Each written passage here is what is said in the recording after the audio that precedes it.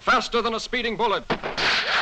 More powerful than a locomotive. Hello, Gotham. Joker's back in town. I'm not wearing hockey pads. And now you're listening to the new and improved Outside the Comics Volume 2 podcast with your host, I'm Groot. No!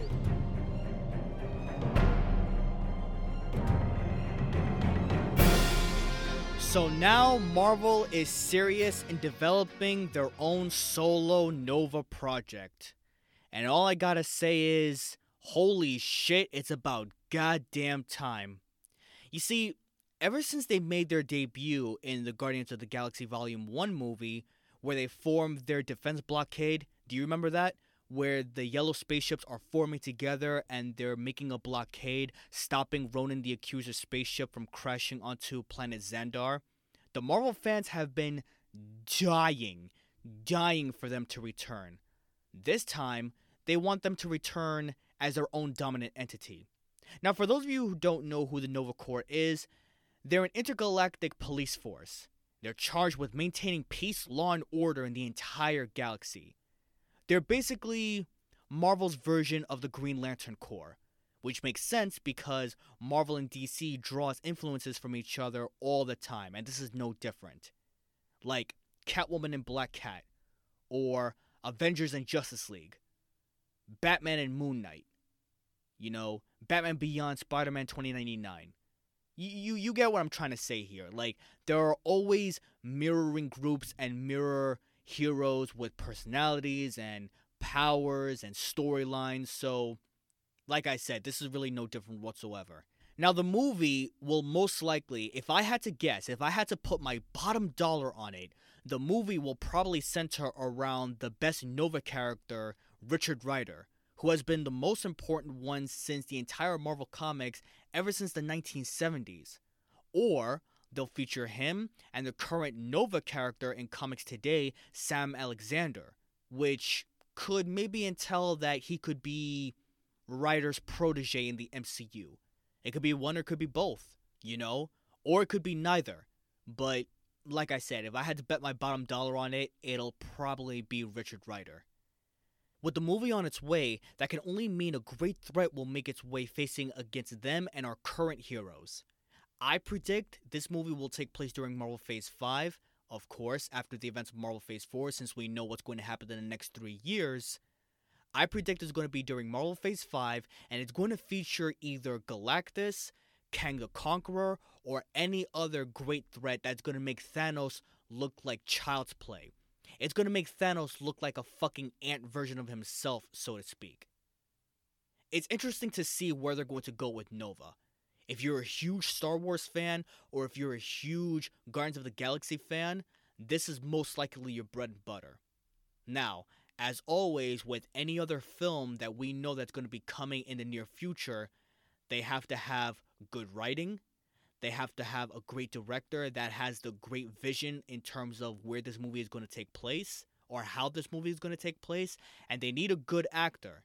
Because if they choose a shitty actor, which, let's face it, Kevin Feige, he has his moments of choosing certain people where they should not be in current MCU projects. Excuse me, Brie Larson. I'm sorry, I think I had something stuck in my throat. But, as I said, it's going to be in charge of the director himself, so we'll see what happens. An interesting fact that I completely overlooked, and this one is going to be very fascinating to learn about.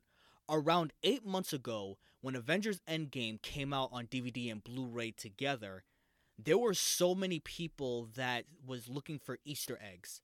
And apparently, the Russo brothers went onto Twitter and said, hey, you want to find this Easter egg because Nova, Richard Rider, is actually in the movie somehow. If you can find him, there you go, you found the Easter egg.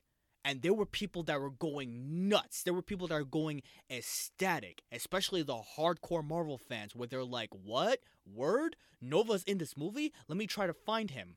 And then, turns out a couple of hours later, they went onto Twitter again saying that it was all a joke. Now, the Russo brothers are not stupid. They know a lot of people hold on to their words like fucking gospel. There are people that treat them as gods for all of the work and all of the stuff that they actually presented to us, the audience. So they should have known that their so-called quote-unquote joke would actually backfire in numerous aspects. There were fans that were pissed. You can go on YouTube right now, and there are videos dedicated to people actually finding the Nova Corps, or at least Nova's Richard Rider. Maybe a little helmet that actually shows who they are in terms of being behind Doctor Strange in some way. Now, mind you, if the Nova Corps would have been included in Avengers Endgame, we would have definitely known about it, and it would have been breaking fucking news.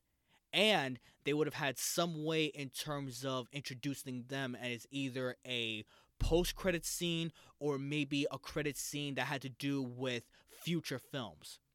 But then again, there's only been one film after Avengers Endgame, and that was Spider-Man Far From Home. So I can understand why they didn't include them. But this actually takes into face value that they were included. In this case, it was confirmed by the Russo brothers after that they had nothing to do with them. So, since they're serious now in terms of making this project, I'm interested to see where they're going to go. And I'm also interested to see a gigantic war between them and whoever the main villain or the main antagonist is going to be. I would love to see them together with the Guardians of the Galaxy and Thor again. That'd be a very interesting movie. But we'll see what happens. Now that it's been confirmed that they're serious in making their project, all we can do is wait and see what happens next. Marvel Phase 5, I say sometime after 2023, it's going to be something to look forward to. Hopefully, it does not get canceled or get postponed numerous times and we don't get another fucking pandemic like this again in the future. I'm just saying, I'm just being optimistic here. I really am. But that's all we have for today on this episode of Outside the Comics Volume 2 podcast. If you like what you heard, you can continue to share it. Continue to tell your friends, your mother, your brother, your sister. Hell, tell your pets. Maybe they find a way to get on the computer and actually click onto my shit. I don't know. For all we know, technology is changing, so the animals can change too. I don't know what the fuck I'm talking about anymore, but it's very interesting to say the least.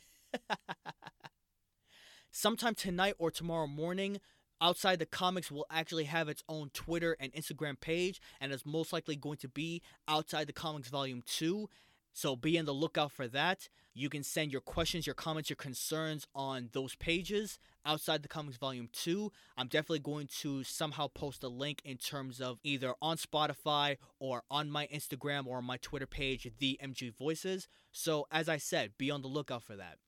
Once again, thank you so much for listening. Thank you so much for supporting me. Now, before we end this, let's do our anonymous quote of the day. And this is from the movie Justice League Dark Apocalypse War. Accept the things you cannot change. Have the courage to change the things you can. And have the wisdom to know the difference. My reaction to that is, this is probably one of the best quotes that I've ever read in my life. And I will take this to heart because now I know more or less in terms of what I want to do for my future. And I'm sure you do as well. Tune in next time where we're going to talk about any other news-related stuff that goes on in the world of comic books. Or maybe we're probably doing a looking back episode. I don't know.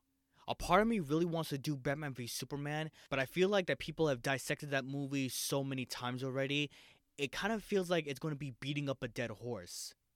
Then again, I was actually contemplating in terms of doing a review from movies from the early 2000s all the way to like, I'd say 2004, 2005. That'd be very interesting to say the least. Because, let's face it, I am a nostalgic person, so I tend to look back in terms of how good and bad some movies were back then and compare it to now. So, I definitely like to do that, to see how the transition went from then all the way till now. Yeah, why not? It seems like it would be a good idea. But which one should I do? Maybe I can start from making a list and see what came out first, and then once during the week, I can actually do that, if there are any major news going on. We'll see what happens. As of right now, I'm done, I'm through, peace out.